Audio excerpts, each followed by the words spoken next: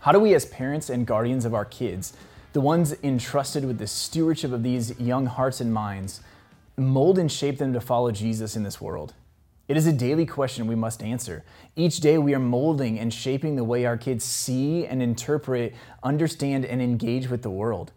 One of the venues of that molding is in the area of politics. Again, this is divisive, understandably so. I'm not that old. I've only had a chance to vote in a handful of presidential elections and slightly more local and state races, but the political divide between independent, Democrat, and Republican is vast. There's little, if any, agreement ever. There's little even conversation. How do we talk to our kids about what is going on in our nation? We must do it through the lens of Scripture and the benefit of learning from history.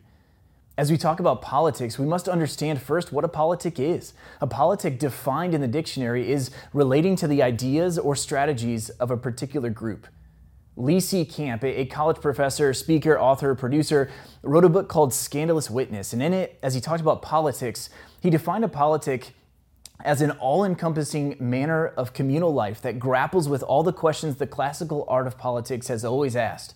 How do we live together? How do we deal with offenses? How do we deal with money?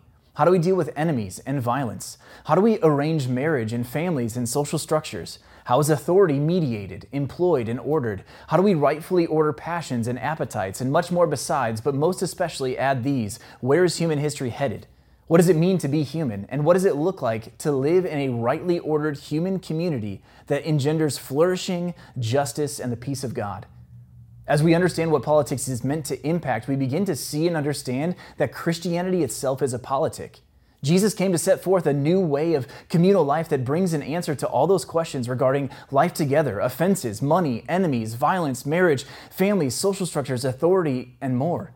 So when we take a step back and realize that our home is not this world, we remember that the kingdom of God is greater than and will outlast the kingdoms of this world. We live for a heavenly kingdom. And we live out those principles here and now. That informs, yes, how we vote. That also informs how we speak about members of a different political party than the ones we voted for. That also informs how we speak to members of a different political party. That also informs how much or how little we support our own preference of political party. Eugene Cho, author of the book Thou Shalt Not Be a Jerk, wrote, "The crux of our dilemma is that for some Christians, we've allowed our politics to inform our theology, rather than our theology and worship of the Christ informing our politics. Followers of Jesus should not be in bed with any of the political parties. Even if one affiliates with a particular party, may we maintain a posture to collaborate, listen, hold accountable, and engage the political system, all while understanding that the political system is not our ultimate hope or answer. So as we disciple our kids in the area of politics, may we remember that our hope is not ultimately in our nation or our leadership, but in the Lord of Lords and the King of Kings, whom we serve. His kingdom is greater and better, and the one worth fighting for." Thank you, Ben, for that message. Thanks for joining us for this week's episode of Fridays Are for Families.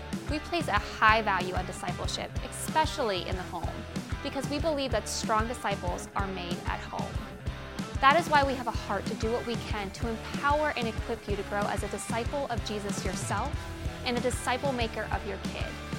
If you have specific questions for information you would like to hear about, we invite you to share them with us, either commenting on this video or on YouTube or Facebook, or by emailing us at family@lifeofpathway.com. See you next week.